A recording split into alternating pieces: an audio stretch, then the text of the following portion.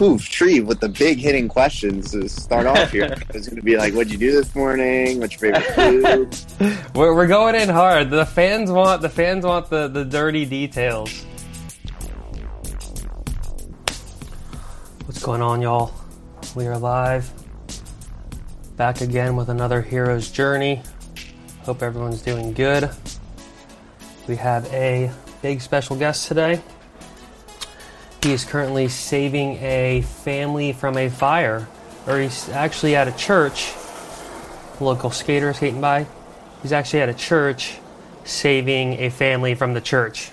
So that's what's going on there. But he is coming in soon. Don't worry, everyone. He is coming in soon. I'm going to turn this down a teeny bit. Those levels are kind of blown out. Let's see here. How does that look now? Let's see. On the good camera, now it's a little better. We got Mark in the chat. What's up, dude? How you been? You guys, so the secret's out. We got a really big show. We have a big producer. I would say up and coming, but this guy's been in the game for a while. He is an OG in the game, but we'll talk about when he comes in. But Mark says, "What up, Treve?" Not much, man. Just, another day, another journey, another day, another dollar. So that volume looks very loud in my camera, but we're gonna roll with it. We got Tyler. But yeah, so he is saving a family from a church, but I think he's actually he's here. So we're gonna go right to it, guys, right to this big interview. So all the people have been wanting it, fans have been raving, and so here we have him. We are going live with Mini Sans. So Mini Sans, let's see if this will...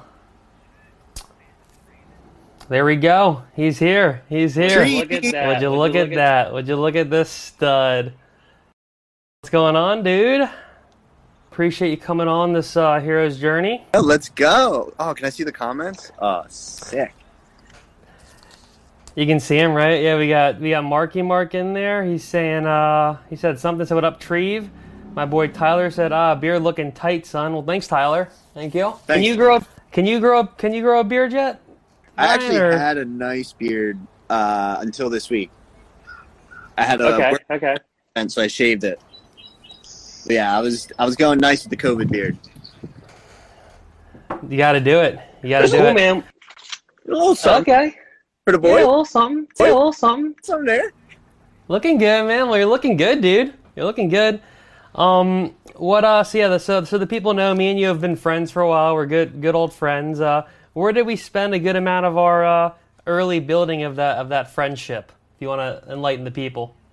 Yeah, I would say there was a good amount of team building, friendship building at Mission Beach Coffee Break. Shout out Nick Cantalupo, Christy, Marky P, Adam Hess, the crew, Andy, what's good?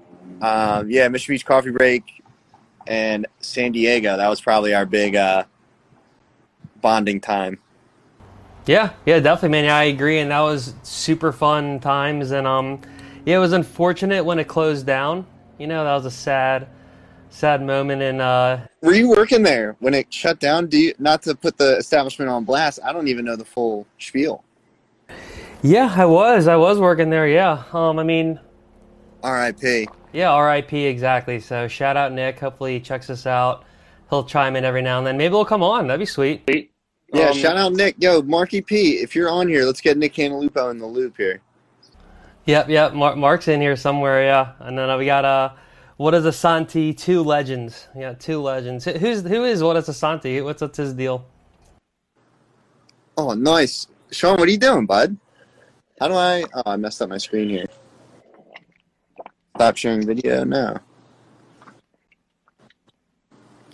Sean's, so I'm in Lavalette, so I'm like Central Jersey now.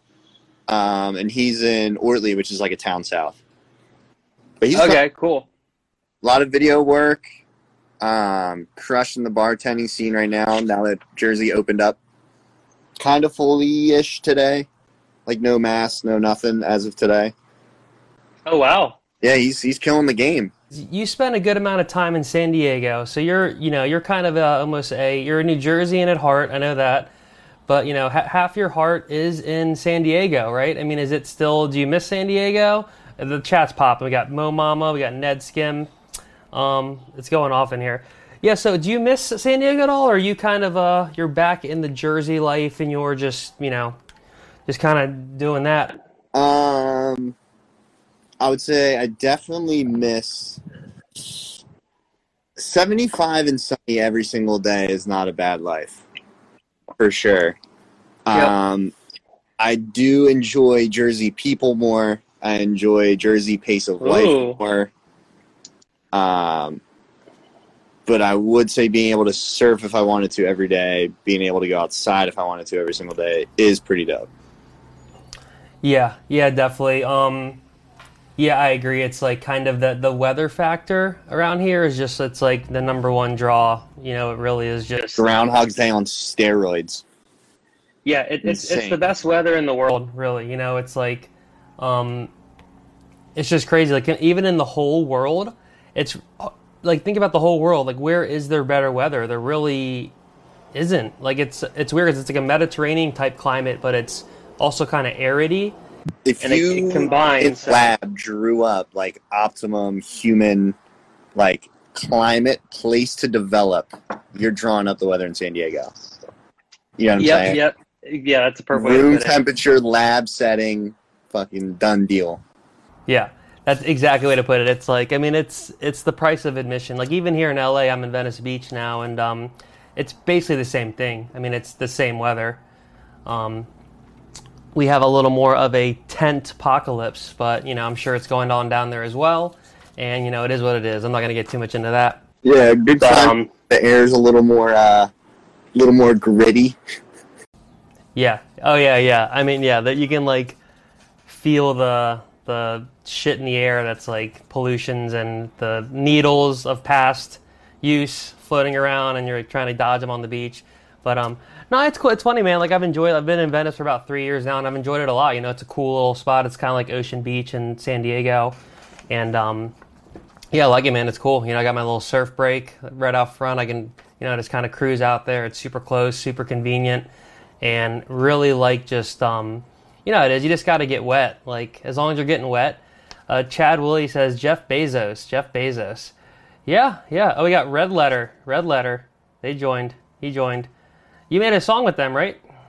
Yes, I actually did a remix. Shout out Justin, for Red Letter like a couple years ago, and potentially they have a song coming out in the future. I don't know if this is low key information. Please stop me if I should, Justin. That I co-wrote for them, so that's pretty cool. Okay. Can you dive in a little more there, or is it's top secret? That's top secret stuff. He says, I've never met this dude. Exactly. So it's secret. Okay, I understand. Well, cool, man. Well, let's dive a little more into your music stuff. So, I mean, you've been making music for a while, dude. Like, I remember, what was this? 5 years ago, you had a bunch of music, a bunch of tracks, finished tracks, and and you'd already been working on them for years, and I would always tell you, like, dude, you need to start releasing these. And I kept bugging you about it. But you would always be like, no, they're not perfect. It's like, no, it's great, but I got to get it more and more perfect. And then finally one day, with this humongous catalog of music you'd been building, you suddenly started, releasing stuff. So what kind of inspired you to take that next step to like really start like pushing your stuff out as like an artist and be like more in the public sphere and all that? Because I know like that was something that you definitely like. You should have been releasing music even before in like a broader sense than you were. So what kind of made you really just finally be like, all right, it's game time here? Poof, Tree with the big hitting questions to start off here. It's going to be like, what'd you do this morning? What's your favorite food? We're going in hard. The fans want the dirty details. So there's a long story and a short story. Let's get the middle version, the medium.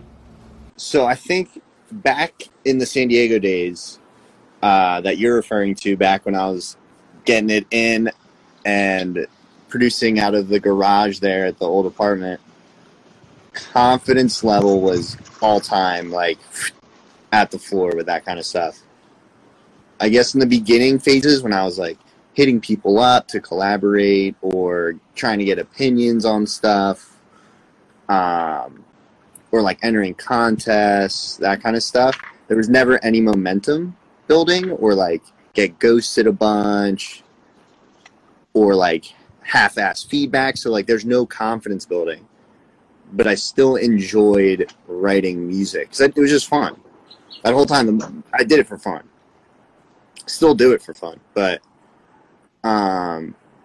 fast forward to maybe 3 years ago, shout out again Justin, who was just on here. We got connected. I sent him a bunch of demos of mine, and he was hyped. He was like, "These are dope." Blah blah blah blah blah. Gave me like legitimate feedback, ideas, and little wins like that gets the confidence moving. And I was like, "Oh, maybe like I am pretty good at this," or like, "Oh, maybe this idea is cool." Fast forward a little bit closer to COVID era, and world changes, lifestyle changes, living in a new place, blah blah blah. And same thing, music was like the one thing I was doing.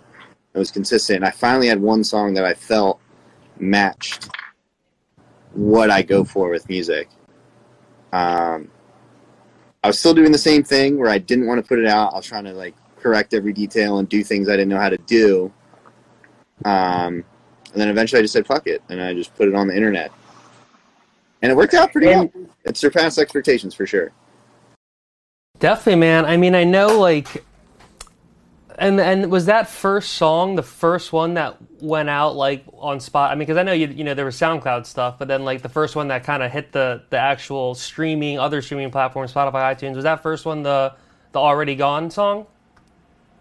Yes. So, again, shout out Red Letter and Justin. Already Gone was the first song, that remix, that I ever put out on an actual streaming platform for sale. And that was also because Justin at Red Letter strong-armed me into kind of putting it out. Because I wrote the remix for him, and he was like, all right, we're going to put this out. And I was like, there's a bunch of stuff I want to fix. And he was like, no, we're good. So if he didn't do that, I probably would still be sitting with that thing on my computer, tinkering at things that nobody else is going to hear except for myself. For sure, man. I know, like, I remember, like, being in that garage in Mission Beach, and you just had all this music, and you were just making so much, and it all, to me, sounded just great. And I just couldn't believe that, like, you were just still, I don't want to say, like, you were scared to put it out, but, like, there was just some apprehension, and, like, you were just, I don't know if I should, but, like, I don't know why, but then I'm glad he finally, like, you know, really got to you to finally put it release, because then I'm sure after that first release you were like, oh, okay, like that wasn't so bad. All right, so now I'll release the next one. Like, it was probably like a pretty big moment for you, or was it not really? It's mixed bag. I still have all the apprehensions. I think in the beginning it was part trying to get approval from people that I felt like, it's one thing if I show something to my friends or my mom or my cousin, like, they're always like, oh, this is cool. Or like, oh, I really like this. And I'm like, I don't know if it's like I have bangs and you're telling me I have a good haircut, like you're lying your ass off, trying to be nice, or what. Mm-hmm. So I would always try to get legitimate people who I felt were in that field to get good feedback from. And he was probably the first person in that field where I was like, oh, this guy's legit. He has a history. He has a catalog. Maybe I'm onto something. When it comes to apprehension, I still have a million songs that I don't put out because I get nitpicky. But I'm definitely better about it.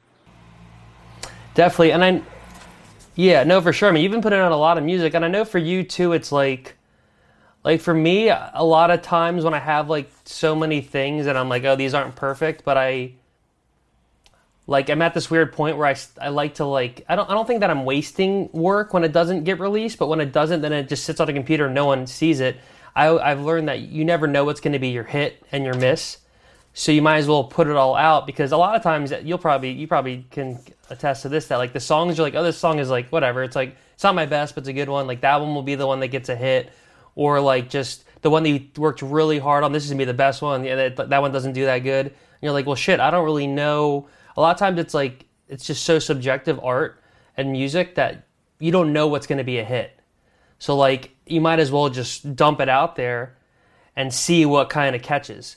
Which And yeah. I kind of had that approach this winter. Like I had my remix for Red Letter, and then I had Dancing in Daydreams, which was my first ever actual solo single. And that did really well. And then this winter I had like a couple ideas that were there's more variety. So I was like, all right, these are close to finish. Let me put them out, gauge what kind of works, what doesn't. And then it's kind of sick. I think now I have a couple songs in the queue there where all those sounds and sensibilities come together. But yeah, it's definitely hard. I want to put everything out, but I don't want to put everything out because at the same time I don't want to overwhelm other people, and I don't want to overwhelm myself. Mm-hmm. The past couple months I had a bunch of different ideas, and I was like, oh, I need to get this done, this done, this done. And kind of up until recently, like the past couple weeks, I've been like, all right, let me just one at a time. Does that make sense? Yeah, no, it makes perfect sense because you tend to release like singles more so, like which actually works in today's favor of just how music is released. Because sometimes if you have an album, certain songs just get buried, and then and they never really, because it's like a whole album you got to listen to, and that's kind of what goes back to what I was saying with like when I release stuff. Sometimes I like the album format because I can just like have tracks on there that they're not filler, but they're not necessarily like I think the shining ones or not. But when you have like so you can like kind of bunch them all together, and that ends up being nice because then you get to release them all. But when you do a single, it like really highlights the one song, and it kind of ends up I think being a better push for that single song, and like it just gets more. It's like the one song, it's not like on an album you click and there'll be the first song and then there's 10 more songs. So you got to like either listen to them or pick which one. So I think the single method, like it kind of like I kind of want to start doing more just single releases because you kind of inspired me to do that because like it ends up being just kind of fun, and it's also like not that it's less work, but sometimes like putting a whole album out can be kind of daunting. You're like then every song's got to at least not suck, and every song's got to be like, all right, this one's going to be a good one or a bad one, or it can just have like a flow of an album, like you can have interludes, intros, outros, and stuff. But I know from my perspective, like the album stuff for me was just like now I want to start doing kind of more your style where it's just like putting out singles, because then it ends up being like I don't know, it kind of gives you more of a wide range of work, and you get to like focus on the one song. Yeah, so usually what happens is I write a bunch of material all in a short period of time, and I have these huge concepts. Like even recently I had like an EP concept. There's like 5 songs, and then I just get bogged down in like all the details and like trying to make things cohesive and perfect, whether it be art or like the sound. So like the overall storytelling of it all, and then I end up just getting super frustrated, and I think it's part just patience. Like I'm just not patient enough to do an album or like a collection of songs. Especially right now, I just want to be putting out a nice amount of music for people. But that's always kind of been the goal. Like even back in the San Diego days, I remember I wrote a full like 6 or 7 song EP with like a full concept video stuff, visual stuff, the whole thing. And I just got so overwhelmed with trying to make everything match that I got over it. Yeah. Doing singles is nice because it's one project, one theme, one idea, and I can move on to the next one and put all your time into that. I mean, but maybe like the collection of ideas, the things that I don't release, I might be like, oh, these kind of fit together, and it's a lot easier to maybe do an album that way. So, and it's almost kind of like what? I don't have the patience, I think. That's what it boils down to. Yeah, I mean, you really are like kind of I would say perfectionist, because I definitely struggle with that as well. Like I sound like a disease saying it, but it's definitely a good thing when you finally do, when you finally do pull the trigger. Like, because I think back in your Mission days, you were still a perfectionist, but Guilty? I don't ever want. I'm not a perfectionist because I don't have the skill set to make things perfect. I would say more. I want to be a perfectionist, and it's almost more frustrating because I know I'm not. Does that make sense? It to sound perfect, yet I don't have all the tools and skills to make it that perfect. So that's almost what drives me even more crazy. It's just being caught in that like a weird limbo where I want to be a perfectionist to get things done, but I don't have quite the skills and all that to do it. Does that mean picking up what I'm putting down there, Tree? Yeah, no, definitely, man, because it's exactly, because I think I'll sum it up by like a quote Gibbs told me, the artist Gibbs, so Mike Gibney would say, like a song to him is never finished. He just becomes satisfied with it. 150%. You know, like, so it's never actually perfect nor finished. And, you know, there's little things you always, you know, it's never, but at some point you're like, all right, I got to ship it and move on because, you know, I'm going to drive myself crazy. And even like the tiniest things like, all right, how loud and how high EQ'd should this hi-hat be? And you can sit there for a day just messing with the volume and the EQ meter just to make this hi-hat a certain way. And then in the end, it's like, yeah. What'd you say? No one ever notices except for you. Like, I'll even change a bunch of stuff. Exactly, yeah. People that are into music thinking that they're going to be like, oh, like this is different or fix this. And they're like, oh, this is dope. Or this is bad. You know what I mean? Yeah, yeah.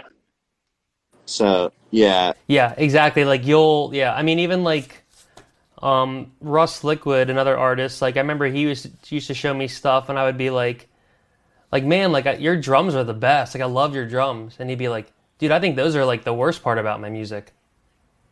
You know, so again, it goes back to you'll never know. What? It's funny how that works. Like, when it comes down to it, it's all just the feel, you know? Especially, like I said, with like Dancing in Daydreams, when I hear that song, there's 3,000 things that I want to fix. And almost it's cringy. Like, I hate when people play my music or, like, send me my music. But I will say that song, like, the feeling I was going for, I got. Which is why I was like, you know, I'm just going to ship it out. Yep, exactly, yeah, yep. Because, you know, you would have went back and tried to fix all those little things, and then it would have went out, and then you would have found a bunch of other things. Like, it never ends. Like, fixing isn't even the word. It's literally just tinkering. Because yeah, it never quite gets there, or your ideas change over time. Like, if I'm working on a song for a couple weeks or months, I'm then also listening to other music, or you get new ideas, and then it just starts to change and morph. It's like painting, except you just paint over that painting over and over again with a new thing. So, yeah, definitely have tried to learn to just ship it out. Yeah. You're getting good at that, man. I mean, I'm looking at your Spotify right now, and you got, you know, a bunch of, you know, pretty new releases. You got this Eyes Wide Open track's got a crap load of plays. You got a new release, Out of My Mind, that I've had on my reel just a second ago. What? I said semi-new, thank you. Thank you for playing it as well. Yeah, for sure. I mean, dude, it's... Because considering it, that's what's so funny. You've been making music for so long, but you've only been releasing music with, you know, the last couple of years in terms of, like, onto the streaming stuff besides, like, you know, just Spotify or SoundCloud. But, like, right, like, you had a pretty, you know, pretty big, you know, don't let it get to your head, but, you know, you're a pretty big deal now. So it's pretty cool, man, and I'm, like, super stoked for you. Because, like, I know it's not like this is, like, an overnight thing. Like, you've been working your ass off for years and years and years, and now you're just such a professional that you can you make it look easy, you know? Well, thank you for the kind words, Steve. I wouldn't inherently agree with all that. I wouldn't consider myself a professional or anything like that. It was cool the first, like, 2 or 3 songs. Like, I don't know, we all kind of set expectations or like, oh, I hope it does this many plays or this many people view it, whatever. Like, we all have our little personal expectations, and it was sick, like, the first 2 or 3, like, did way better than I expected. I think Dancing in Daydreams, I told myself like 1,000 plays by the end of summer, and I'm like thrilled. And yeah, and I think it's at like 17 G's now, which like which in like the Spotify world is pretty like isn't that good, but for me it was like insane. And then it was weird this winter, like after following up with like my first two that were really good, the other ones didn't quite do as well. So then you start to kind of question, like, is it a me thing? Or what's wrong here? Like, is it the music? Is it marketing? Is it all the above? So that was a little weird. And not weird, but coming into, like, my newer stuff definitely played a role in my mindset. Does that make sense? Yeah, because, like, I mean, you want your stuff to do good, and then you don't want to, like, I mean, it's like kind of like the sophomore slump or something, you know? Like, it's hard for an artist once they, like, kind of have a little hit to, like, you know, like lightning strike twice. It's like kind of that's a difficult feat for like any of the arts, especially like musical artists, because, you know, part of them wants to kind of like evolve a little bit. They already have like a fan base that wants one thing, you know, they maybe have another thing, and it's like, yeah, especially after, like I said, like some success, then it's hard because you want like that every time. It's kind of like when you know, anything, like you're getting like 100 likes on a new post on your Instagram, like your next post, you want to at least get 100 likes and then a little more. Yeah, like you have your building. And like when you're, So for me, because I know. I'm sorry, I'm going to cut you off. You're good. Yeah, I just, at that point, like, I had this arbitrary threshold in my head, and I'm like, oh, I have to do this. And like progress, it sucks, because I feel like with progress, we just think of it as like this linear thing. And like even most of the time, I'm like realistic enough to know like it's not like this. There's backwards turns, plateaus, downward, whatever. But it's hard to kind of separate that.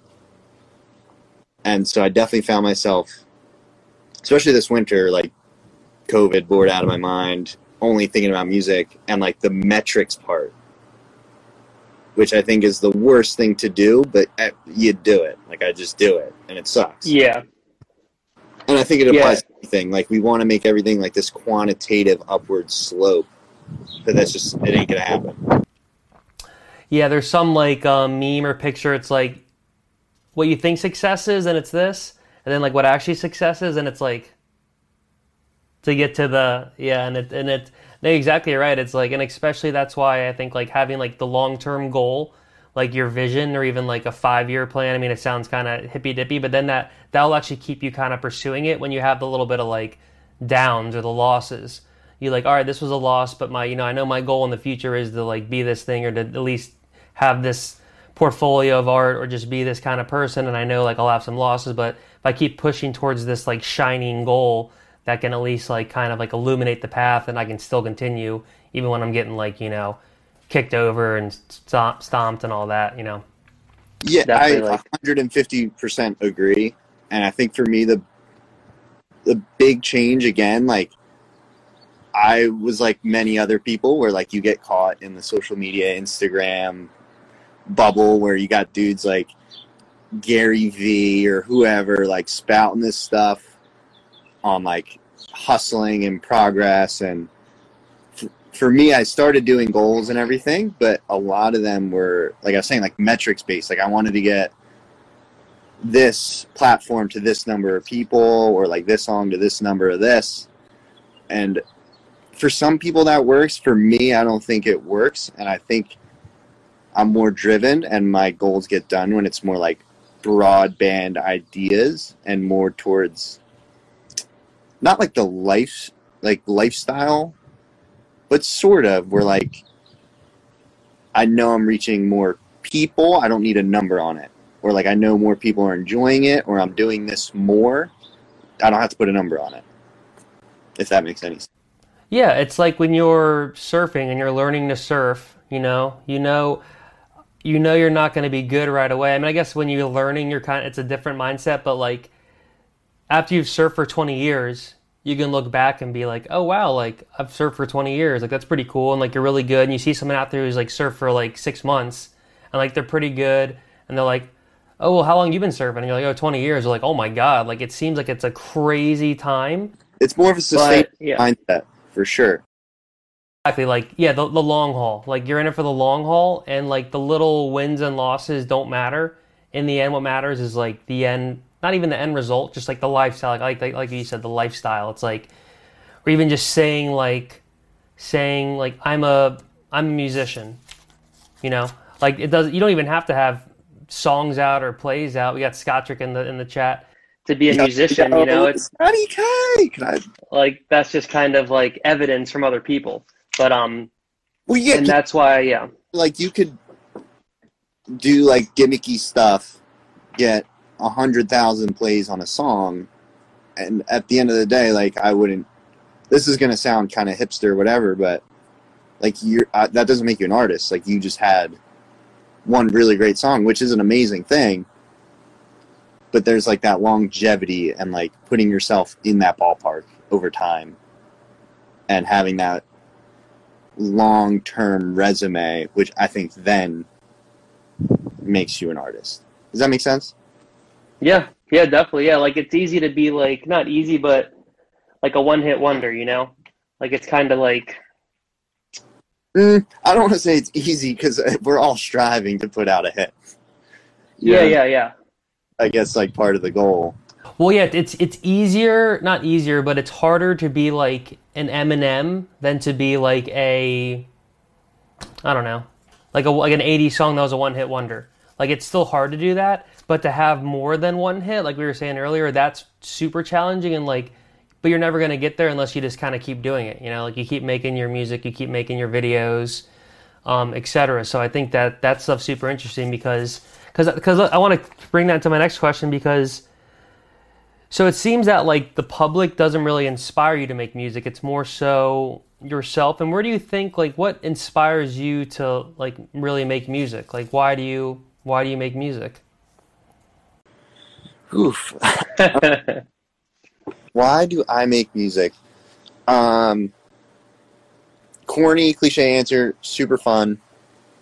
Super corny cliche answer. It's like my form of reading or painting or sculpture, like anything to kind of just get away, be creative, put ideas and emotions into that sort of space. I think the origins of it, honestly, like I was like enamored when I was like 14, 15, 16, blog house, like going on every low-key YouTube page, blog page, and finding like really cool music. And also the surf scene back then.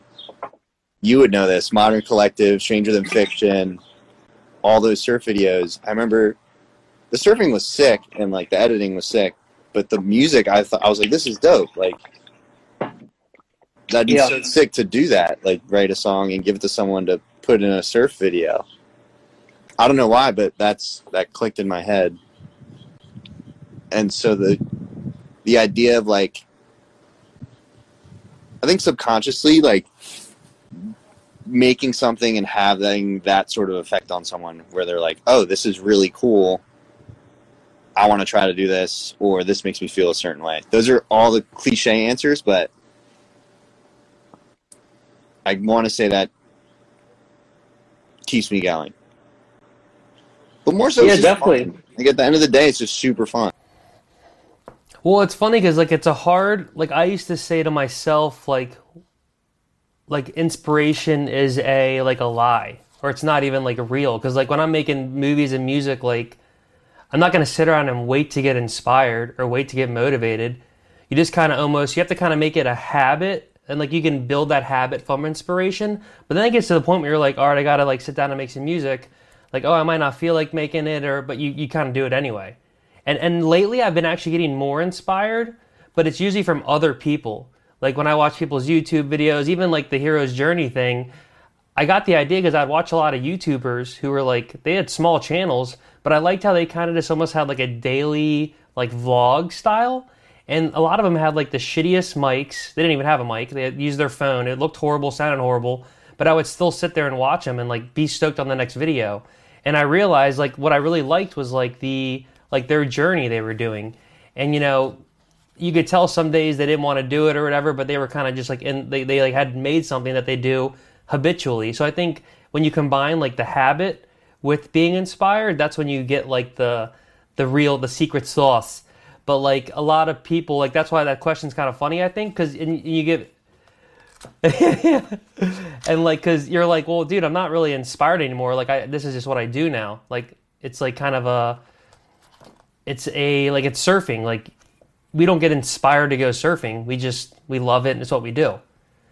So it's kind of funny but a lot of people that aren't really like in a craft for a while, they'll usually ask, or they'll be like, man, how do I get inspired to do this? Or like, how do I get motivated to like do this thing? And it's like, in the end, you just got to keep doing it. You become a master, and then you just do it. And you can grab little bits of inspiration, but in the end, it's like, you got to do the 10,000 hours, and then you can do the 10,000 hours, and then you can like, get mini inspirations. But you can't wake up every morning like, all right, what's going to inspire me? Like you kind of go about your day and you get inspired by stuff you see and hear. And so I think you're similar because you didn't, yeah. I was gonna say, do you have though like little things that you notice that probably get the wheels turning more than other things when it comes to like? Because I definitely agree. Like most of the time, I just write music because I'm like, oh, let's write some music, or like I actually write better in the morning, like when I first wake up. But there are certain things that induce the process a little more, or kind of just like catalyst a little bit. I don't go out searching for those things, but in hindsight, I realize they help a little bit. Yeah, exactly. Yeah, so now you'll have like your like exactly, like inspiration comes, you're not necessarily like searching for it before you start creating. Like like what I usually do is I just write down notes, on sticky things, and then like I have these are just everywhere in my place, just all these, and then I'd either crumple up when I'm done and throw it out, but like then it gets out of my head, and then later on when I'm like, all right, what are some of those ideas I had? This idea was cool, So it's like just kind of like grabbing inspiration where I find it and then putting it aside, and then when I need it, I can kind of use it. But I guess now those notes, is that more visual stuff, or is that music and audio stuff, or both? Kind of both. I mean, with music, I actually work more so as like I'll somehow get like a melody, and then I'll sit on the melody for sometimes months, and then I'll finally put it to paper. Or I sit down to make a beat and I just make one up on the fly. Those are the two ways I kind of work with it. And maybe I am using music that I've heard, but lately my go-to has been like, I'll kind of figure out something, a melody, and then sometimes I'll record it into my Zoom, like with my voice, just to remember the melody. And later on, I'll try to like recreate it. And I feel like that's been kind of fun. I need to start doing that. I know everybody does that. And okay, yeah. I thought like, not everybody, but like, I think Charlie Puth maybe. Definitely. Oh, really? That's what he said too? That. Oh, damn. I'll get that sometimes, but where like I have a melody or an idea in my head, I never record it. Usually everything's kind of spontaneous. Just like sit down, go from here. I'm a big cinema person, and like when I write music, I'm thinking of a place, like a specific, like almost like geography, and like what I think that place in that moment sounds like, and then over time I'm like, oh, this fits that energy, and then I go from there. Yeah, like sure. I like approach it more like a movie than like a song, which I don't know if that's good or bad or whatever, but that's sweet. No, and it's funny because me as like, a movie maker as well, like it's funny how I never do that. I like it's super separate for me. Like it's like the audio, and I'm not even, there's no visuals associated. So it's interesting how like that you do it that way, but for me it's like it's always just like an after the fact. That's crazy. That's cool. Everything is a visual, and that's kind of what induces, like if I'm doing like the arrangement of a song, I think about it cinematically, and I think that helps kind of dictate the direction and the energy a little bit more. That's a good idea, even because then it probably helps you. Like that's actually kind of your inspiration and motivation. Like, all right, I'm gonna get this song to be sounding like this green grassy forest, or to sound like this cityscape with shoes hanging over top the rope, or the grassy sea leaves in a ocean. Like because when I look at your album art, you're right, it really does match the songs good. And dude, your album art is awesome too. I mean, obviously some of these are film, right? All of them, if I remember correctly, I think are film, or definitely most of them. Okay, dude, these are sick. And I mean, you and maybe your brother shoot some of these, and what are you guys shooting this stuff on?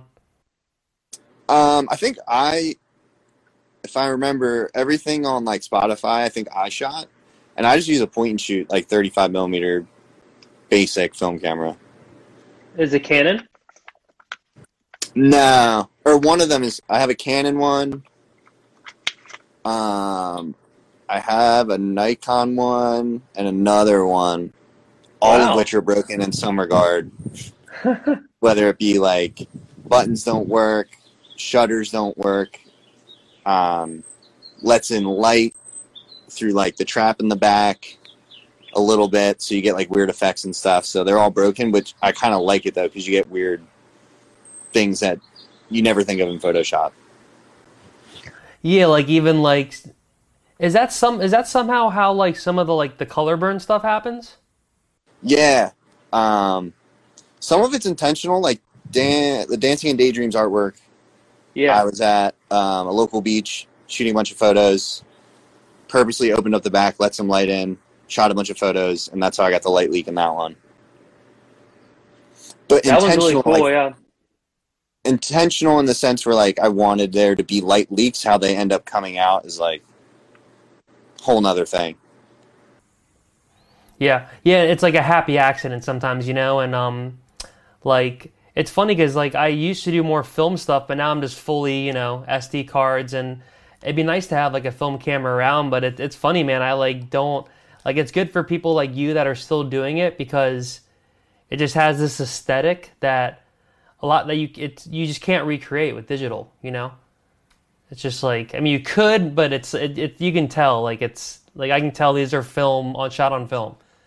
And that look is part of it is end, like the feel and like the texture, and I think it matches my music.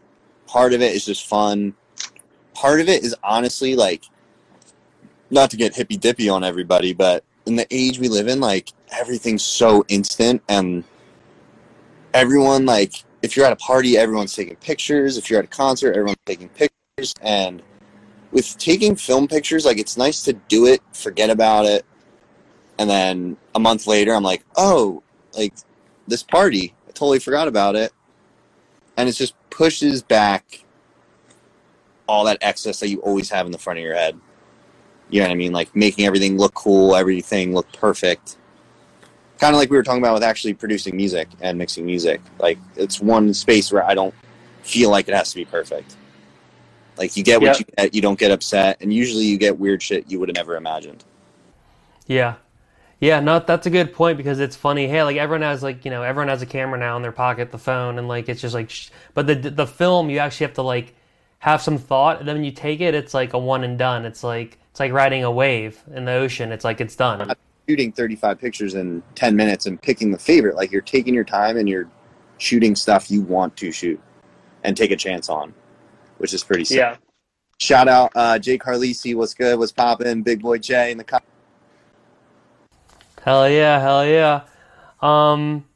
Yeah, man, because okay, so I know you have, maybe let's do a little plug of your festival coming up. So I know you're planning at a festival in like a month, so what's up with that?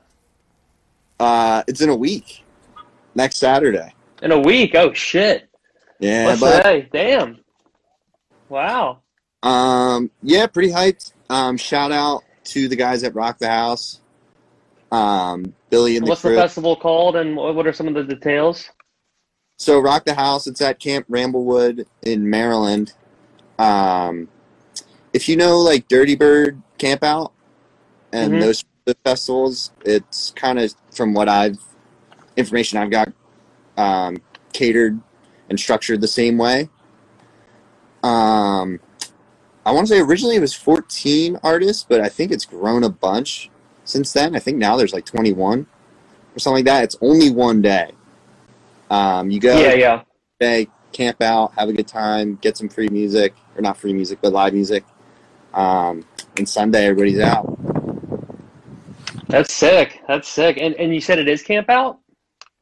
Yeah, even your boy. That's sick, dude. Camp out, I'll probably bring a tent. They have cabins too. But yeah, I don't know if I'm gonna do it. I'm gonna do it big. Dude, I'm gonna that's get my sick. dead Yeah, and so co. people go. Get your what? You broke up. I said, get my dead and co on and get the tent out. Dead and go.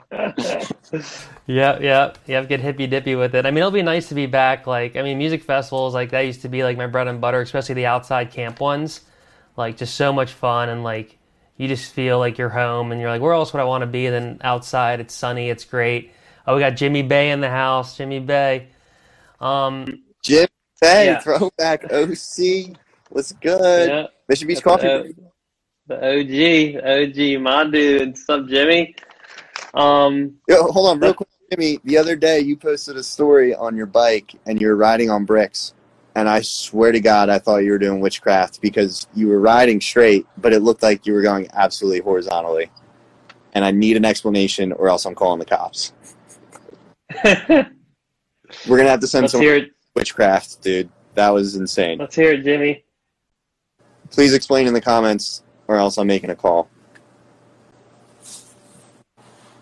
Let's see what he says. But yeah, side note. He said, I tripped too. Like, on drugs, you mean, or you tripped your body? This is a PG. This is PG, Jimmy. You gotta... Choose your words wisely, Jim. Yeah, this is for the little kids. Marky P gets it. Yo, shout out Christy joining in. Yeah, Christy. Got All That Glitters. If you want some jewelry, go to All That Glitters. Tricked my mind. Oh, cool. Yep. Sweet. Oh, tricked. Tripped. Christy said psychedelics or PG. Okay. Facts. A bit controversial, but With it. What'd you say? I said I'm with it. Yeah. I mean, the whole microdosing thing, it's like funny how, like, they're really, like, I bet in 5 years they're going to start, like, you either you want to get on SSRIs or you can get on mushrooms. Like, it's really good. Or you can get on... Of conversations you hear in the news, Netflix, social media, whatever, about mushrooms and depression or mushrooms helping with this. Not to be that guy, but I'm going to kind of say that if the ball keeps rolling, similarly with weed and other products, eventually it's going to become normalized in some fashion. Whether that's 5 years or 35 years, that's outside my pay grade. But I wouldn't complain about it. Yeah. No, for sure. And I think it's like, in the end, it's, the more choices we have for that, the better. And it's like, when your only option is to kind of take like the more serious drugs like that, then like the harder, psychiatric drugs, it's like, well, what if I don't want to do, so it's nice that there's other options coming up, and the stigma, I think just legalizing weed kind of helped the whole stigma kind of get lifted. Diversity is key, Treve, in every capacity of life. Diversity is a good thing. Yep. Big exactly, yeah. Knows about that. You said Andy does? Yeah, Andy knows about that. Yeah, we got Andy Carter in the chat. He's the tallest surfer in California and charges huge waves. Anywhere, is he the tallest strictly in California? How far does this Guinness World Record go? How far can we take? Yeah, and maybe it is bigger. Yeah, what do you think, Andy? Or what? And don't act think like you're the tallest. hated Andy. Now Like he went silent.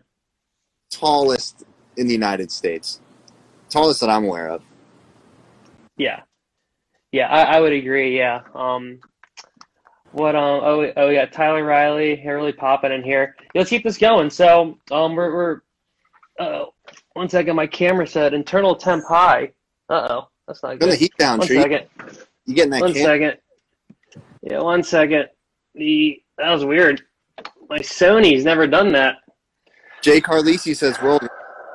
Let's start a poll in the comments. I'm saying world record too. Oh, for Carter? Yeah. Yeah. Yeah. Oh wow, my Sony is freaking out over here. Give me 1 second, y'all. This has never happened. And This never happens. You know, that's what she says or you say. And you were What is worried that? that I would be the without all the professional gear. I know, yeah. Oh my God, this has never happened before. Just give me 1 second to. We'll keep it going. If I have to, I'll use the rest of. Oh yeah, my camera's like really messing up here. Let's see here. Record. Wow, heat warning. All right. Well, that's all good. I'll just use the recording from the iPhone or whatever. Because that is weird. I think I need to turn on the heat. There's like a heat setting to make sure it's not super hot, and I turned it off. So I need to turn that on. So there you go. You learned your lesson. Yeah, luckily it's recording on here too. Yeah. Yeah, put it in I don't know if right. I'm at. Put it in right. Tree. See, so it's hot. Yeah, that's crazy, man. It's not even that hot in here. Wow, that sucks. I've never had that actually happen. That's nuts. First time. Maybe bro. because it was hooked up to the computer as well. There you go. See Murphy's Law, like we were talking about earlier. It's the intense conversating that we're having. The conversation. This is great, man. I appreciate it again. Yeah, let's because I was gonna say maybe wrap it up before the hour, but we're already there. Let's just keep it going, dude. Because I had a few more questions I wanted to get to you. So, Dude, throw them out. Because I know you and your brother, you guys do a lot of like video work as well these days, right? With your company, Sani Creative. Yeah, I'm going to keep it real, and I'm going to say majority of that is Sean. I'm more vice president, assistant, substitute teacher, Robin to Batman sort of thing. But yes, definitely have a lot of work. Or not a lot, but we've definitely been working a lot more. Sweet. And what's kind of your main kind of clientele, or what's kind of the main focus of with the video stuff? Like just kind of like surf stuff and some like artistic realism. Because I mean, it's because a lot of the stuff you guys shoot. I know you have the look. My camera looks to be maybe alive again. I know a lot of that stuff you guys shoot is on film. I know you have the GH4 as well. Mm. But let me plug this back in. But I know your the photography stuff kind of goes on your film stuff too, and it's pretty cool how a lot of that stuff looks really good, man. Is that Super 8? Yeah, so in addition to my point and shoots, I do own a Super 8 camera that is also broken. But yeah, the part that rotates the film as you record skips. So I get weird light leaks and weird transitions and clips skip when I get it developed. So it is kind of like a blessing because it's not something you could really do in Premiere Pro or Photoshop, anything like that. Yeah, because and it's funny. It's the same. I remember when I was shot film school stuff on Super 8 for the first time. First of all, it was all way underexposed, so I had to when you push the stop, in post-processing. And I remember my film teacher, and this was even when I still knew what I was doing, but it's funny because you have to kind of measure, it's just way harder. Because first off, if it doesn't have an eyepiece, it might, but what you're seeing isn't necessarily what you're going to get. You gotta really, you gotta have a meter and measure it and kind of guesstimate what you're gonna need to shoot. But it's really hard, so it's way harder than it looks. For the lighting, you got to pay attention to lighting. I don't really do any of that. I kind of just shoot what I like, shoot what I want, get what I get, don't get upset, make do with what I have. But it's fun, man. Again, it's nice shooting stuff, shipping it out, waiting a couple weeks, and taking the risk. But my footage usually comes over way too overexposed. Like if I got 3 minutes of footage back, usually like half of it, if not more, is just gone. Or not gone, but not really usable because my camera's broken. But the parts that are usable come out pretty insane. Yeah, and I always get, for some reason, I can never remember if it's overexposed or underexposed, which one is which. Overexposed would be too light, too bright. Underexposed would be dark. Cool, yeah. I don't know why I can never, because I always think like overexposed means like the iris is, it's kind of gets confusing, but it's funny how like, okay, so your stuff ends up being too bright sometimes. Or like, it'll just be a white screen with like almost stick figure-y looking stuff going across, which could be Dan. But yeah, that sucks because and that's why like I've really just converted fully to digital, and it's funny how like besides the artistic value, it's just almost just there's so many freaking variables that it's like just kudos to like, because I know it's just cool that you and, even like the video stuff, you guys are using a lot of film, and that's like, it's pretty unique now, like it's not, fancy. Yeah. Sean, when it comes to the film, develops most of my stuff, so that cuts the cost down a little bit, you know what I mean? A little on the price of the house, you know what I'm saying? Yeah.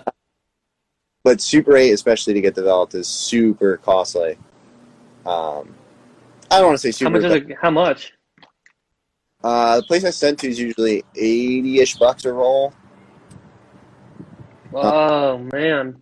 Yeah, plus taxes, plus buying the film itself is like $45. You know what I'm saying? That's insane. Yeah, so for me to get a roll of film developed, I'm spending like over $100. Oh my god, yeah. I completely forgot just the cost. Like I was just thinking only about like the technical hardships, but yeah, you're right. It like costs a lot too, and I mean it makes sense why like big movies are now like using reds, and it's like less. I mean a lot of movies now they're not even made on film. They're just made on like REs and reds and stuff, and it's hard to really notice the difference, But yeah, I can't even imagine like actually making like a full movie with all film. Like to me, that's like insane. And like now you know why they're so expensive too. Like your little thing was only. Oh my god! Like I'm super thankful for the digital revolution, even though like messing up shots and having to redo them. Like nah, dude. Yeah. I enjoy doing it in doses, but to do like a full cinematic piece like that would be awful. Yeah, oh my god, yeah, because even the music video I made in my Super 8 music video was only 3 minutes, but even that was like just so much effort. And then when a bunch of it was like underexposed, and my teacher knew, she was like, we gotta like go up 2 stops, even though I was like, maybe go up 1. We went up 2, and it was still kind of dark. But like, yeah, what if you went and shoot $100 of film and then it's all like not even good? You're like, well, fuck. like, I've had that happen a couple times. Last summer, I spent like 3 weeks in New York, shot only really film photos, only Super 8 film of all the protests, all the group events, anything for George Floyd, BLM, the whole thing. So I'm looking at like a month's worth of footage, shipped it out, got it back, and I only really got half of it to look presentable. And oh my god! The photos, tragically, I gave to a certain person in my family. I'm not going to name names, but they also shoot film to develop. They never developed them. I ended up shooting over those photos and double exposing them. No way. Yeah. Oh my god, that sucks. That's the risk you take. But again, I think it's worth it a lot of times. I forgot you could even do that. So did any of those like come out, or like is it just too much going on? There's a couple that I thought about like posting and everything. It's just awkward because they were double exposed with photos of me on snowboard trips and like stuff that goes completely against the message and meaning of the protests. So I think it would really kind of disintegrate the message. True, yeah, that's funny. Yeah, like it's a serious matter. Then it's you like shotgun at a beer in the woods. Snowboard. Yeah, it's yeah, exactly. So there's like literally one of me at like a restaurant, and I'm like eating pasta, and it's like double exposed over like this woman with like a great sign, and it sucks. Yeah, you know? jeez, yeah. Dang, Um, that stinks though. Wow. in theory, it's cool, like to see the juxtaposition Yeah. of, like what a year is. Like on a personal level, I think it's cool to see like where I was then, what people were doing then, and then whatever 6-7 months later. But yeah, not something I can really. Yeah. We had to shift gears a little bit. So and so, if you had to describe your music, like what genres would you kind of describe your stuff as? I don't know, man. In my head, in like some way to just put some sort of bubble and like restraint on myself, I always just say beach disco. Sweet. I like that. Yeah. And like the artists that I usually listen to or play are like a similar vibe. Like things you could like play hanging out in your backyard with your friends at like a barbecue. You can dance if you want. You don't have to dance, but you're grooving. You could play it in a surf video. Yeah. You could play it at Oh, a bar. interesting. Okay. It's not like rager music, you know? See, because that's funny, yeah. Because I think your music, like, I know in a lot of my music I make, it's like almost intended to be background music. But I wouldn't ever say your stuff's background music. I mean, your stuff is just, it's definitely a forefront. I mean, it could be in the background as well. But I know what some of the songs I make, I just almost intend them to be like, you don't focus on them that much. It's almost like, you're doing your homework and you got the song playing in the background. What's up, Steph? But, and then there's other songs, they're so complicated and layered and stuff.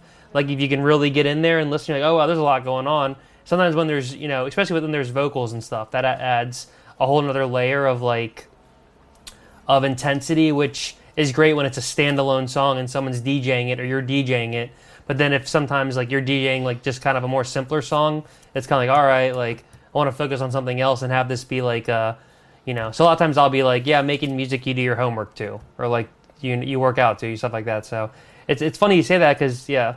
I think I'm in a similar boat where I wanted, I don't even want to say I want to, just my natural sensibilities when I write and, like, the muscle memory is I want dance elements, but I don't want to write songs that are made for a dance floor or a club. I want it to be background, but you can dance if you want. It'll make you want to dance, but you don't have to. Does that make sense? Yep. Yeah. So I take a lot of dance elements, but usually like the tempo I'm at is way slower, or the elements that would make a dance track when I incorporate them are a little more subdued, probably, or a little bit less of a focus. Yeah, so let's, because when your stuff is kind of like, yeah, like beach disco or like, what'd you say, beach disco? That's what I call You it called to it beach myself disco? in I like private. that. Beach disco. Well, it's cool. I mean, it's kind of like a lot of band, like a really good thing to do as a band is you almost like create your own genre. Like I'm trying to think of a band in particular, but there's certain artists, they almost like make a genre. And like other people might hop on it. I can't think of one off the top of my head, but like I can't think of one, but like, and sometimes it can be like an obscure like name like that, and that's cool because I've never heard anyone say beach disco. It's like a 'cause it's cool, not like really you get a thing. almost. Literally, I just took a place. Like I like disco music. When I write, I usually take a lot of influence from disco, but there's like this ambient element to the music that I write. Like kind of like how like an artist like Poolside or someone uses disco and house, but there's like loads of reverb, loads of delay. It's lower tempo. You can dance if you want, but you don't have to. And it's feel good. It's always like a feel good song. So yeah, I don't even know where I was going with that. I fully just cut you off and started babbling. No, that makes sense. Yeah, Feel Good Incorporated. I mean, I guess I was just saying like people that can. I couldn't think of a band, but like bands that almost create a genre. Um, I mean, maybe even like Modest Mouse when they were first kind of doing their thing. It was like they kind of like made this like it was like indie rock. I mean, that was pretty big at the time, but I can't. There's a few in my head. I just can't think of them exactly, but Well, like, I mean, there's different ways like to go about it, and different genres, different people. Like Beatles with rock and roll. I would say kind of for me like Migos with like ATL trap stuff, Skrillex with dubstep.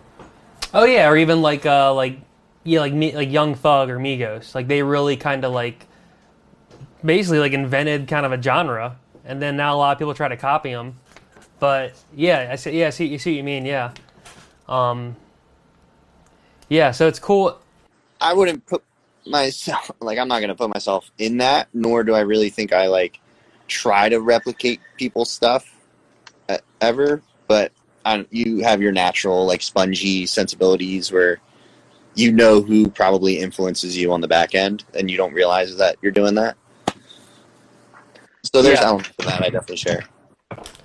If you had to pick like actually a few artists that you do like try to sound like, who would you say? Or just like you're like what artist would you not mind being classified as sounding like that you are trying to sound like, I guess?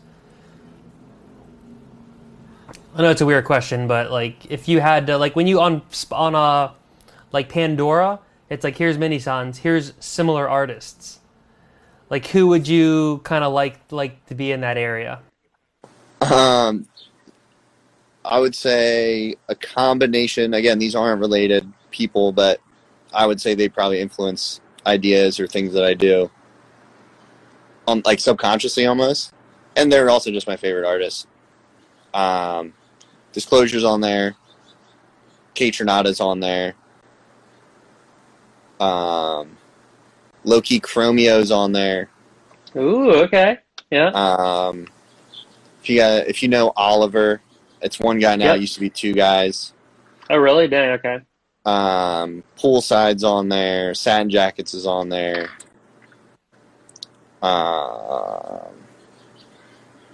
Sheesh, it's hard. I mean, that was a bunch of good ones, yeah. Aeroplanes on there. Yeah, Yeah. there's a bunch. There's so many. Maybe even some like Breakbot. Yeah, that whole Kinda. era of French house and like disco stuff. That's what Even literally. Daft Punk, yeah. Yeah, that's literally what got me into music. So Oh, sick. Okay, yeah, yeah. I the can whole tell, and it's Ed Banger Records was probably. And I know oh, you're breaking up a little bit. I know the beauties of live TV. He's back. You got He's me? back. He's in a new setting. phone died. So Oh, now damn. I'm That almost back happened to me. Yeah. in my Wow, good room catch. here. You got it back on quick. Dude, full sprint, straight to the charger, Dude, thanks, dude. catapulted over the bed for you, got the charger, and we're good. great. It's live TV is hard, man. Right? It's hard. And we'll see. We'll see. Maybe I'll probably end up editing this, so we'll kind of get out some of the hit bits. But we'll see. We'll see how it goes. I got like a bunch of stuff recording because I want to make sure that we're at least getting all the audio and most of the video. So, but yeah, and I was just saying during your phone departure about like your Dirty Bird connection now, because I know you had one song that got picked up by them. So do you want to just chime in on that real quick? Because I know, I mean, Dirty Bird's a huge, record label that kind of specializes in kind of house and techno house and disco and stuff like that. And you were lucky enough to be basically on released by them, right? So Yeah, so I had my one song, Eyes Wide Open. It wasn't through Dirty Bird exactly. It was through Fantastic Voyage. Shout out Okay. Justin J. Who put out the record. He has a lot of, I mean, I don't want to speak for him. I don't know, but kind of like background and connections, and works with Dirty Bird explicitly and kind of implicitly. So yeah, they Oh, well, also so it's not actually. So it's actually like not even. It's just a similar, but it's not. Or it's like a subsidiary of Dirty Bird or whatever. Or it's kind of okay, like a okay, sub. I don't cool. think they're directly affiliated. Again, I'm not involved on that side, nor do I have the knowledge. But it's like that sort of group of producers and record people probably all know each other, shake each other's hands, and go to the same parties, sort of thing. But yeah, they did have. Justin was doing a lot of virtual DJ sets back when that record came out. And Billy, aka Keystone, who I wrote the song with, had a DJ set on there that I kind of was bandmate for a little bit. So that was pretty cool. And that got on the Dirty Bird Insta. Sick, yeah. Oh, hell yeah, sick. Sick, yeah, that was super cool, man, because I know, like, I bet for you that was just like, wow, this is like a cool, like, you know, I've kind of made it moment. Like, all right, cool. Like I'm playing with the big boys. No, it's not a The goodie room. But how we were talking before, like there was this level of validation. Like I always thought of having a song like released by a record label was like this huge unattainable thing. Yeah. And it was always a goal, but I just never thought it was a thing. I just kind of always thought, I'd put my stuff out through my current distributor or DistroKid, something like that. And so I explicitly remember getting the email from Justin about releasing it, and I was working, and I freaked out. I was working at 11th Street store for 7th Street Surf Shop. And I think it was like a new girl working. And I was like, I don't even know you, but dap me up right now. And I went outside and I was like, so. Oh my god. That's sick. Like when you have that moment and it's like imprinted in your memory and it's like, it's kind of like, where were you? I mean, I'm not going to make the comparison, but like when you heard the COVID thing or just, usually it's like a bad thing. But that, like, when it's a good thing, that's pretty cool. Like, this awesome moment. Dude, yeah, I called my mom. It was like a full thing. You, like shed a few tears? Were you like, oh, bye? I didn't I was cry. joking. I probably cried. I'm pretty Real sure men don't cry. Yeah, I'm pretty sure. Real men have no emotions, yeah. But yeah, it was pretty heavy. Like, that was, again, another moment of, like, this validation that I had been looking for. You shouldn't look for that, but I was always looking for that. So it felt really good to have that moment. Yo, shout out Moon, a.k.a. Andy, in the comments. What's poppin'? Yeah. Minty. Shout out Minty. Yeah, you're right. It's funny because you don't, like, at this point, it's for me too, it's like getting that validation is like a nice little cherry on top. Like when at first you kind of want it just to make sure you don't like suck or you're not like just completely blowing it. But then after you get like at least one, then you're like, all right, like, you know, like I'm doing good, I'm killing it. And then you might not get like that same validation for the next couple ones, but you know at some point you'll get like an even better one.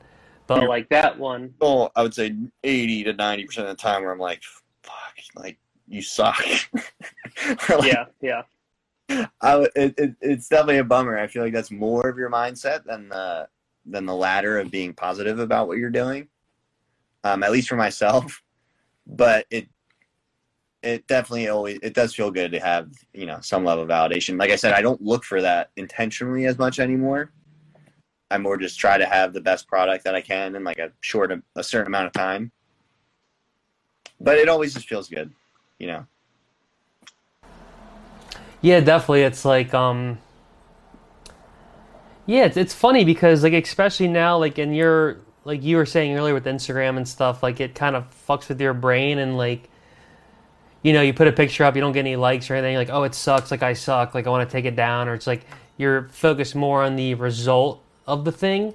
Whereas in the end, really, as an artist, like the best thing to be stoked on is when you're doing the art. And when you finish it, it's almost like just a placeholder so you can start the next project and like ship it and then don't worry about it, you know, like, and stop checking how many views and you can check it every now and then, but I definitely suffer from that. I gotta like see how many views I got and stuff and etc. But Like really ideally I ship it and then I move on to the next thing, and then if that gets, a praise and all that, like cool, that's great, but I'm not even worried about that anymore. I'm worried about like, the next 5 things I'm working on. Yeah, like I said earlier, I think once you kind of take the metrics out of everything you do, that thing isn't this quantitative goal that you have to reach in order to have success, you definitely start having a better time. And I think you honestly like probably put out way better work. And I think I don't always think this, I need to, and I try to, but like with music or art or even sports, it's like how you make viewers feel when you do your thing. And you're not going to see that in a number. You know what I'm saying? Like, Oh, wow. Yeah. Yeah. I just thought of that now. I might have to patent that real quick. And, Yeah, there you go. but real talk, like, Facts. Sober says now. Facts. like if you make a good song and it gets 40 plays, like not a huge number, but like one person in that 40 was like, yo, I fuck with this. This makes me feel really good. This helps cure my Monday. That was just pure shit.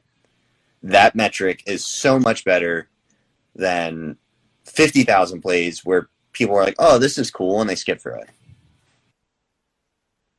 So Yeah. it's usually you don't see with anything that are probably the better ones to think about anyway. Yeah, and it's funny because that's kind of what I was saying earlier about like the little YouTube content creators almost inspire me more or motivate me more because like, oh look, this guy's only getting 30 plays, but like I'm still stoked on it and he still like made my day. So like I'm gonna do the same thing, and then mine will maybe just say 30 plays, but maybe one of those people is just like me watching this thing or listening to this song. So like yeah, focusing on like having the numbers, like you were saying, is in the end, it's just like a nice byproduct. It shouldn't be like your main focus, but like it is nice because then it at least gives you a little bit of feedback in the real world. I mean, it's one thing if the it's numbers like, they serve a purpose. Like I'm maybe doing things right or wrong, but it's when you start to lean towards it being like your end all metric that gets really dangerous and like will fuck with your confidence or fuck with what you're doing. Like some people will just completely switch what they're doing writing wise or whatever just because they think they're gonna get more plays, which is cool. Like I get that to an extent. Adaptability is good, but yeah, metrics isn't the whole thing. yeah, yeah, and especially because like that's what used to kind of sell people. Like now, luckily, it's become more so like you can kind of do a lot of stuff yourself or a small team. But back in the day, like you had to have the metrics to even have a song or a video out. But now it's like because it's kind of like we're in charge now, like the actual artist. Like we've kind of taken the middleman out a little bit. And I know it's like it still kind of sucks that the industry is like harder to make it. But you still really have like way more control over if you're putting out stuff. There's really no more excuses. Like it's all like if you want to go take photos and put them out, like boom, you can do it. There's no like, oh, I'm not going to get published, or oh, I have nowhere to put them. Like now it's all up to you, and I like that part about it because it just kind of takes away the excuses, I guess. And in the end, like there's always going to be some little excuse to not do something or whatever. And yeah, it's a crazy double-edged sword, and again, it's all mindset. Like I get bogged down sometimes because so many people make music now. Like even in the past, like I guess I started like 6 or 7 years ago, whatever. And the amount of people that produce music, put music on the internet, play shows, DJ, like the whole thing is insane. And you get bogged down, and sometimes I get like sad about like, oh, like you're like competing with so many people. It feels like, which sucks. But at the same time, like there is that beauty, and you have the ability to reach so many people. You have the ability to find your niche, and like most of my favorite music right now are dudes that don't have 300,000 Spotify listeners. Like some of the coolest music I think on the internet right now is dudes with 5K, whatever, like small kind dudes or girls, whoever. Yeah, I mean it's funny because like my dad's in like a pretty big like what? What'd you say? He's in a pretty big what? Oh, so my dad's in a pretty big like '90s alternative phase. So he's jamming to basically all these bands that sound like Blink 182. And he'll text me them like every day. Like he'll text me a screenshot of what he's listening to, and it's always some super obscure band that the album's from 1999 or 2002, and it's like this band you've never heard of. They have an album out 20 years ago, and it's like they're all like awesome musicians, and he's always like, these drummers are the best. He's like, they're how are they so good? Like all these drummers are awesome, and it just goes to show like there's so many good musicians, and even back before like the whole internet really took over that whole thing, like there was these drummers playing in these punk bands, and these drummers were like amazing artists, and they're just so awesome. But like, there's so many other good ones too that it's like ends up being like when you try to compete with the other people, that ends up being like your own downfall, because in the end, like, all right, we'll do our thing, and then we'll either fill this niche or whatever. But in the end, there's just so much talent that it really doesn't. It's not even like who's the best. It's just kind of like who gets lucky and who like has a break. Like there's so many good people that Previously, there was way more. I mean, I don't know. I'm just some random dude sitting in his room at his mom's house, but I feel like there was such a higher level of. You probably shouldn't have. You probably just said it's your own place, but okay. Nah. I prefer to. I think it's funnier to. We'll edit that out, or we'll keep it in. Ladies, he's at his mom's house in the basement. I mean, bro, I got wrestling. There you go. What's it called? Chart or not charts? Whatever. Like from back when I a was, thing. Yeah, back from when I was a kid. Yo, check it No out. way. Though. Champion, and then above that, Sean Champion. Both of us, same tournament. And that's never gonna get erased. That's probably like 2000. Friggin', I don't even know, like 2005. Is that written on with dry erase marker? That's just permanent marker on a piece of paper. Oh, it's permanent. Oh, I thought that was like a board and a dry erase board. Oh, that's sick. No. Nice. Hell yeah, the champs. Nice, dude. But yeah, I don't even remember where we were going. But yeah, I'm at my mom's crib. Yeah, I forgot before I cut you off. There's so many lanes, dude. Yeah. And it might not bring you to like this pearly gate of, filling huge fucking stadiums or whatever. Like there was such a small exclusive group, I feel like, in music, and they would get all the pie. Now everybody has a tiny piece, so like everybody can eat. Yep, exactly. Yeah, that's kind of how I look at it, because it's yeah, and like that's like the double-edged sword of the social media. Like now everyone can eat, but now everyone's eating. So it's like a bigger like pool. But in the end, but now at least you get a chance to sit at the table. Like, and you don't need to you don't need to jump all these hurdles. Like you can just sit at the table, and if you're at least good enough, then there's a seat for you, for sure. But because like anyone can do it as well, makes it a little more challenging. But in the end, it's kind of like, yeah, it's interesting. I mean, for me, I really enjoy it because I know like making stuff in high school and even in college a little bit, like I would work on months on this little movie, and then it would have nowhere to go. Like YouTube finally kind of got underway, so I could go on YouTube, but there was nowhere else to go. Like now you can put it all these places, and that's cool that there's a hub to put out your art. Yeah, there's so many options where you can at least put it into the universe. And I think movies are a great example. I feel like, especially previously, like you were making movies and either they were kind of not signed to a label. What is the word I'm looking for?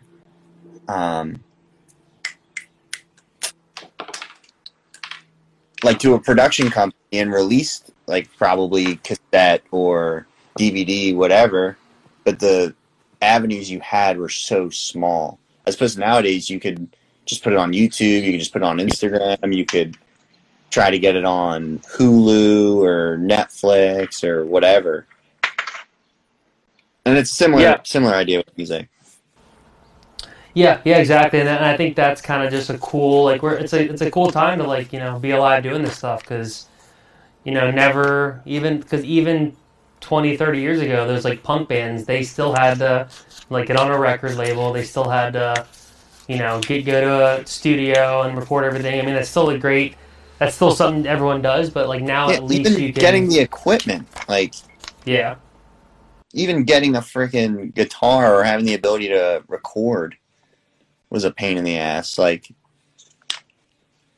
yeah, that is nice. The instant gratification now of being able to, like, if I want to sit down and write a song with, I don't want to say all the elements that I want, but like pretty decent amount and like diverse instruments or whatever kind of arrangement stuff, I can do it. Yeah, but like you said, to, with that accessibility, if you have the wrong mindset, it can eat at you a little bit. We're like, I'm literally one in a million. I'm just another fish in the big sea here. Yep. Yeah, exactly. That can be like, like a hit or miss. I mean, even when I lived in San Diego and I was like, I want to move to LA, like it was kind of like that, moving out of like a smaller pond, and then now I'm like a smaller fish in a bigger pond. And in the end, it was a good move, but it's funny. It's just kind of like, what do you want out of it too? Like, do you want to, like, I mean, my brother, shout out Brett, DJ Baby Brett, like he's in Virginia Beach, just like slaying these shows, like a top dog on the DJ scene now. And it's cool how like you can pick like, all right, do I want to do that? Or do I want to go to a bigger city and then be a smaller person, or try to build my way up? Or you can kind of pick which one you kind of just want even and kind of go with that. It's not like you have to be like a big superstar now to do anything or to make any moves or to have anything out for public consumption. So it's like we're super lucky, but like you were saying, it's a double-edged sword. And an easy comparison is like if you're an Instagram model, like you're a girl, you're hot, you're on Instagram, like you're gonna like put out stuff, but then you're also gonna like kind of turn into like, it's going to be hard to separate yourself from your image on the social media, and that's kind of like creates the whole like even like depression and just weird like anxiety people are getting from like they don't get validation from their social media, so then therefore like they're bad and they suck. Whereas in the end, it really like I try to separate myself, and even I know you do too, because I mean, like I use my name and just kind of like seem to be myself, but I'm still kind of playing a person. And I know in the end, like, I shouldn't take any, like, judgment seriously, and I shouldn't, like, be too tied up into this, because in the end, it's, like, just a way for me to get my art and expression out, but it's still not, like, who I am. It's just my, like, expressions coming out. But a lot of people, they get sucked into, like, oh, that's me, like, oh, since my post sucked, I sucked, or if my post did great, I'm great. But, and, like, I'm not saying I'm above that, but it's at least good to be, like, kind of aware of it. Mm-hmm. Yeah, and it is crazy how I do feel like we take this like stigma of usually it's the viewer looking at the viewed, and the viewer kind of has this sense of doubt or like misconception of reality. But I do think that there's the other side of it, like on the influencer side, where there is this level for certain people where that kind of sucks. Like if you get pigeonholed into being this person or this thing, and there's this level of expectation that could also mess with your personal health and mindset and attitude. You know what I mean? So I think there is kind of a double-edged sword, and it's cool talking about it because it's important that people differentiate between the two and see that, everyone's kind of getting fucked. Yeah, like no one's above it or below it. It's like it's just the nature of how these apps work, and even in like all the documentaries coming out where they were kind of invented to be addictive and invented to kind of like be this weird dopamine high, but yeah, now we're all our own brands, so we kind of have to be on them. I mean, we don't have to be, but it definitely helps if you're trying to at least have some kind of like public persona or whatever. Yeah, if you're in a field that requires some level of publicity, even if it's the tiniest amount, like you have to be in it. And it doesn't matter if you're music or you sell candles or you're construction, like you do, like you build homes. Like it doesn't matter. You kind of have to brand yourself, or Or if you're Yeah, at the like individual yeah, level, like an influencer sort of thing. yeah. I mean, yeah, like that. Even these big companies, like they're, I mean, they get it now, but for a while it was like, like no one's going on your website anymore. Everyone's just kind of going to your social media. Boom, Instagram. So That's it's the first like, thing anyone asks.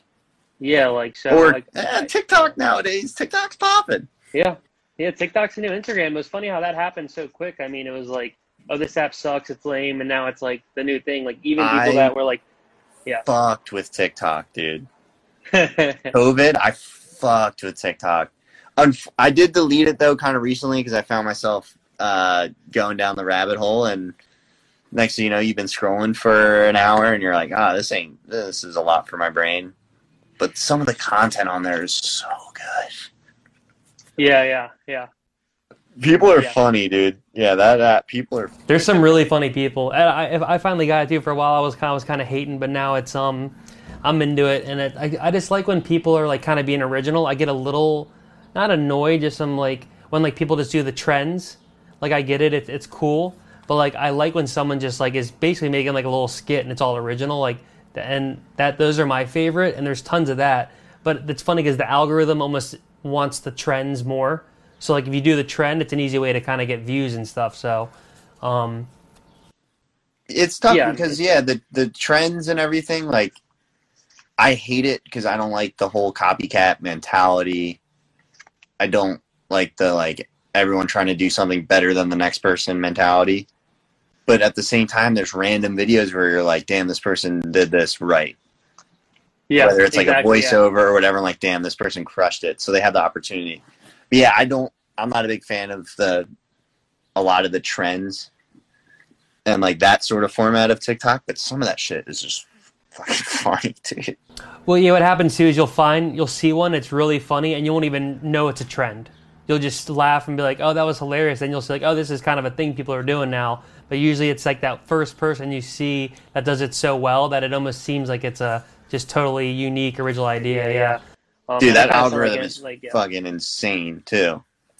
Yeah. Whoever over there at TikTok HQ or whatever the parent company is, I forget. They got that algorithm down to a like every time like I'm scrolling on that thing. Like Instagram, you're picking who to follow. Yeah. TikTok, like I don't even really follow anybody. Like I only follow a couple Yeah. people. I would say 90% of what I consume plus was miscellaneous shit. And I would say of that stuff I'm sifting through, like probably 70% of it I was sharing with friends because I thought it was funny. I don't want to say 70, Yeah. but enough where I was like, yo, this algorithm's got me.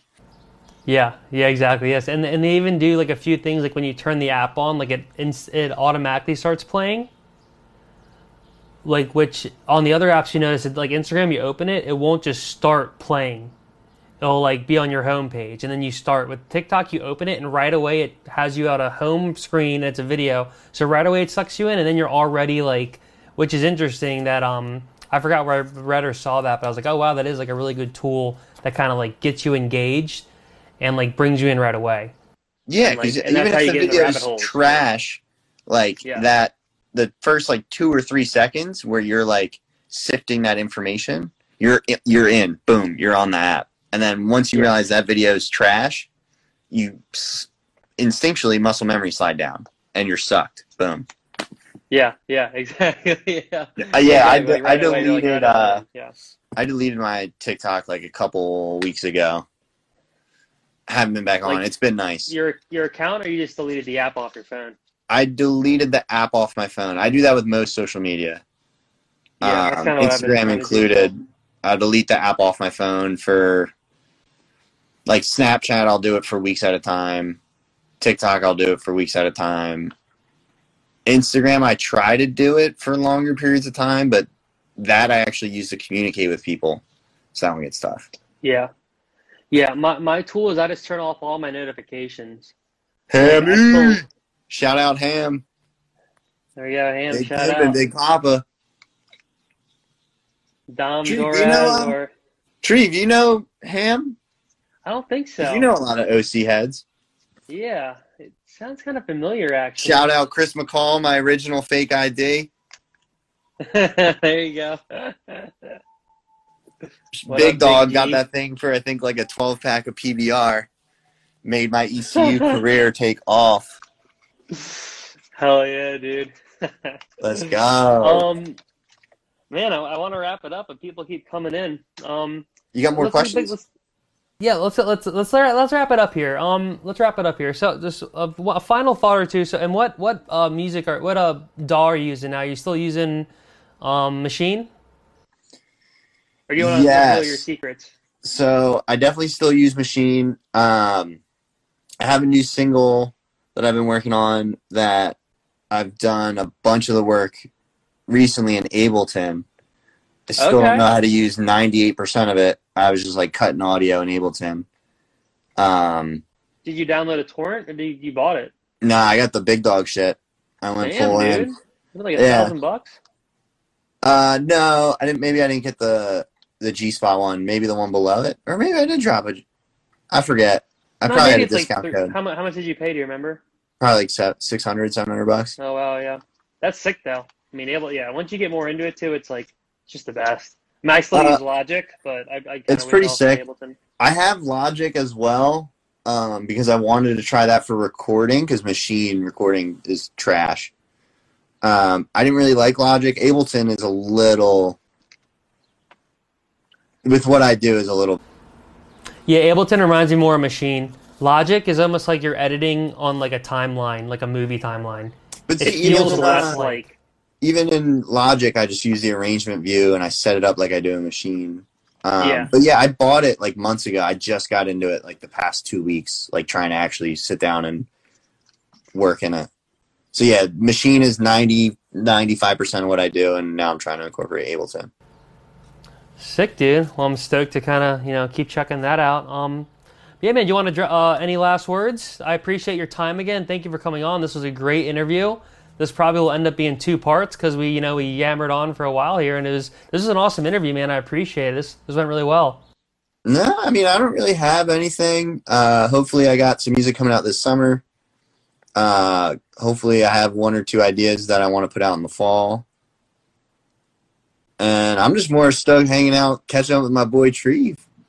Yeah, man. Yeah, me too, man. This has been awesome. Yeah, I know we've been chatting a little bit here and there, but it was cool to kind of really kind of dive into just more of the stuff you've been doing recently, and just stoked for you, man. Because I still remember back when where I was bugging you to release stuff more and more, and now you're a fucking top dog, dude. So No, Just don't forget me when you get around the top.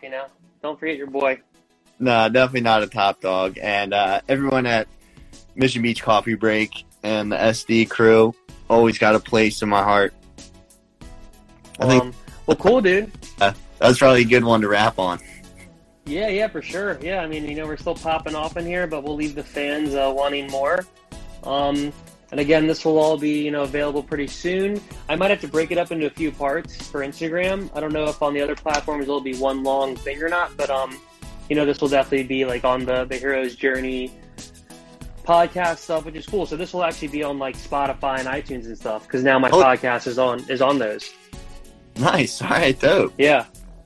So Yeah, do Yeah, you, so be on the brother? I lookout for that. process. Hopefully, I didn't say anything too dumb. I think we're good. I'll double check if there's anything too gnarly. I can knock it out. But Yeah, maybe we'll no, I cut. think that went really. We'll cut out the part on psychedelics. Yeah. Oh no, got to keep that part. Well, yeah, cool, brother. Well, I appreciate you again for coming on, Ryan. You're the man, and dude, I'm super stoked and proud of you, and I'm stoked to keep seeing your rise as an artist. And I mean, dude, it's cool to see. I mean, shit, you've already surpassed me with all your plays and shit like that. So I'm a bit jealous, but we got the dog. you're killing it. So Dude, thanks, and Treve. You, man, yeah.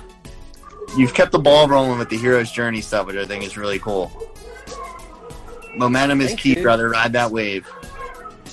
Exactly, yes, and we out here about 15 dogs, so Yeah, they're going end it nuts. on that. I want to make sure when I end this, I don't fuck anything up too bad. So, dude, Ryan, thanks again, man. You're the man.